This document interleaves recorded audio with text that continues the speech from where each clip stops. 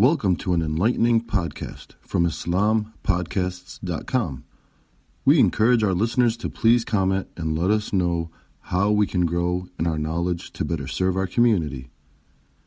Please remind your family and friends to also visit 𝗟𝘆𝗹𝘁𝘂𝗹 for engaging discussions on current events, Islamic guidance, Quran, tafsir, seerah, and much more. Bismillah, alhamdulillah, as-salatu was-salam ala rasulillah. Wassalamu alaikum wa rahmatullahi wa barakatuh, brothers and sisters. I pray your Ramadan has been going well. We are now entering the last few days and nights, and these nights include the nights that the Messenger of Allah sallallahu alaihi wasallam said to seek Laylatul Qadr. Laylatul Qadr, which Allah subhanahu wa ta'ala tells us in the Quran, ba'da 𝗟𝘆𝗹𝗁𝗁𝗃𝗃 Bismillahir Rahmanir Rahim, Inna anzalnahu fi Laylatul Qadr. That Allah indeed revealed this Quran in Laylatul Qadr. This Quran that we try to complete in recitation during Ramadan. This Quran that we listen to in the Taraweeh during this Ramadan. This Quran that we try to memorize as much as possible. But remember what this Quran is for, brothers and sisters. When Allah subhanahu wa ta'ala says in the Quran, شَهْرُ رَمَضَانَ الَّذِي أُنزِلَ فِيهِ الْقُرْآنِ هُدًى لِلنَّاسِ وَالْبَيِّنَاتٍ مِّنَ الْهُدَى وَالْفُرْقَانِ. He's telling us that He revealed this Quran in Ramadan as a guidance for mankind and clear proofs of guidance and a furqan, a criteria for right and wrong. And more than that, Allah subhanahu wa ta'ala tells us in the Quran, بعد أعوذ بالله من الشيطان الرجيم ونزلنا عليك الكتاب تبيانا لكل شيء. Allah revealed this on the Prophet sallallahu alaihi wasallam as an explanation for everything. وَهُدًى وَرَحْمَةً وَبُشْرَى لِلْمُسْلِمِينَ. And for those of us who submit to Allah, the Muslimin, those of us who submit, a guidance, a mercy, and bushra, glad tidings. This Quran contains the explanation and guidance for everything. So completing it in Ramadan in terms of listening or reciting is different to completing it and fulfilling it in reality. You know, in the modern world, people are running around looking for a life coach or a philosopher to give them answers of rules of life, of how to live life. Yet Allah, the creator of all living things, is the one who tells us how we should be living and giving us this clear guidance, these clear proofs of guidance, this explanation for all things, from the personal to the political, from the spiritual to the societal. In every single way, we get answers to these things. So whether it's you're seeking a way to fulfill yourself spiritually, Allah tells us, or to solve a problem of how you deal with a pandemic, or how you deal with huge wealth inequalities in the world, or how you deal with diverse communities and tribes and colors and nations, as He describes, living together in harmony on this planet. The Quran has the answers. We listen to it, we hear it, but whether we act on it and implement it and take it as our source of guidance is a different matter. When people don't seek the Quran for their guidance, they look to something else. And that's part of the reason why the world is in such a mess. They're seeking answers from a very confused secular ideology. What do I mean by confused? Confused because what people are encouraged to do personally and what the rules are for society are actually in conflict with each other. I'll tell you why. When you take the secular belief that you should be free to do what you want to do, so you're encouraged to be as free as you want to be in how you speak, in how you act, and how you do everything, because freedom is the creed.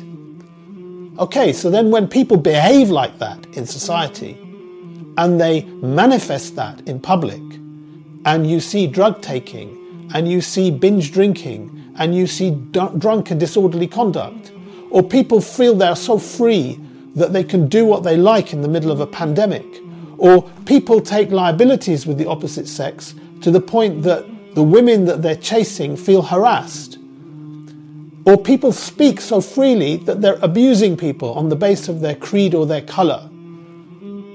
That creates disorder and chaos in society, which is then solved by laws which tell people that they've crossed a line in taking drugs, or they've drunk too much, or they're disorderly, or that they're causing harassment to women, or they're pursuing hate speech. And the laws then clamp down on them for doing what they've been told to do in the first place. It's a very confused, messed up system. But if you look at the harmony with which Allah subhanahu wa ta'ala has revealed His laws, His guidance, His explanation for all things, you can see a really different approach.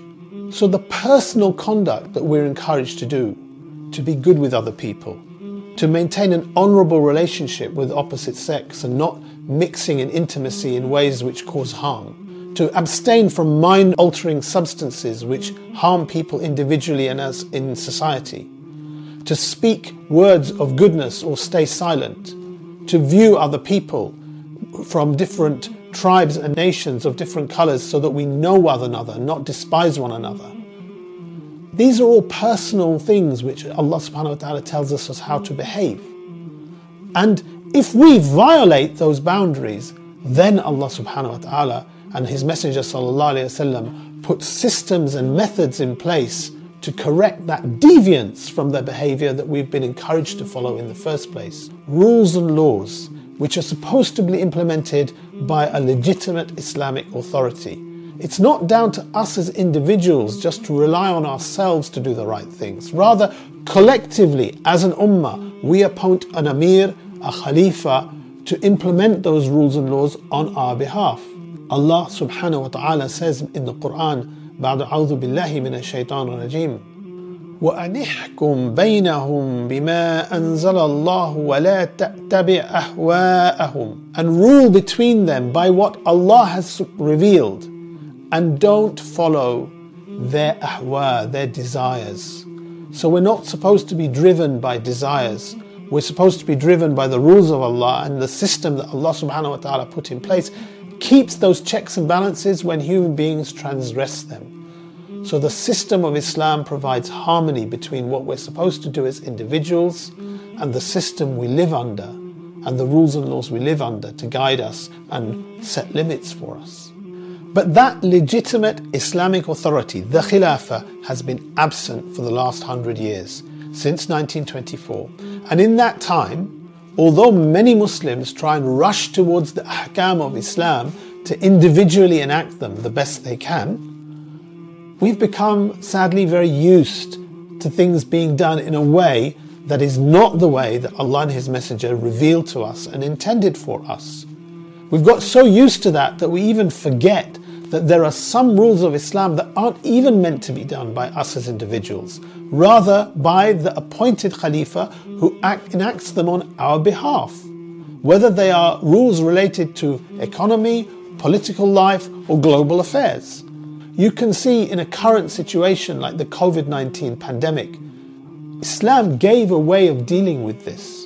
So Islam gave a way of isolating the region where the outbreak happens, and within the areas where the outbreak is occurring, separating the healthy people from the sick people, and providing a health system to provide treatment for people, and to compensate people who might be suffering economically because livelihoods are affected. All of that is part of the 𝗟ْبْيَانَ that Allah subhanahu wa ta'ala gives, the explanation for all things. But these things cannot be enacted without a government, without an Islamic government, without Khilafah effectively. Because who is going to enforce the boundaries of the quarantine of the region of the outbreak? Who is going to decide whether people who come from a different country, in and out of your country, are allowed to come there if that country is affected by plague or by a pandemic? Who is going to be the one who provides the health service for people to cure them? Who is going to be the one that is going to compensate people economically when they are struggling to get food, clothing, shelter because their businesses are not functioning or because the breadwinner in the house is not able to go out and work? All of these things require a government. All of these things require a Khalifa who enacts them on behalf of the Ummah. So brothers and sisters, in this month, as we approach the last few days, the last few nights, and we are listening to this Quran, and we are all trying to connect with this Quran, please remember, this Quran came as a guidance and a mercy and an explanation for all things and a glad tidings for the Muslimin, the ones who submit to Allah, the ones who want to take this guidance and enact it and implement it. And that means, brothers and sisters, you and I need to work hard, need to make an effort to work for Islam, work for Khilafah, so that we can liberate humanity, liberate the world from this oppression and confusion of secularism that causes so much harm today. Wassalamu alaikum wa rahmatullahi wa barakatuh. Thank you for listening to this podcast. Podcasts on current events, Islamic guidance, Quran tafsir, and seerah are available at islampodcasts.com as well as on iTunes. Rate, review, and comment, and let us know how we can grow in our knowledge to better serve our community. Please subscribe, share, and tell a friend about islampodcasts.com.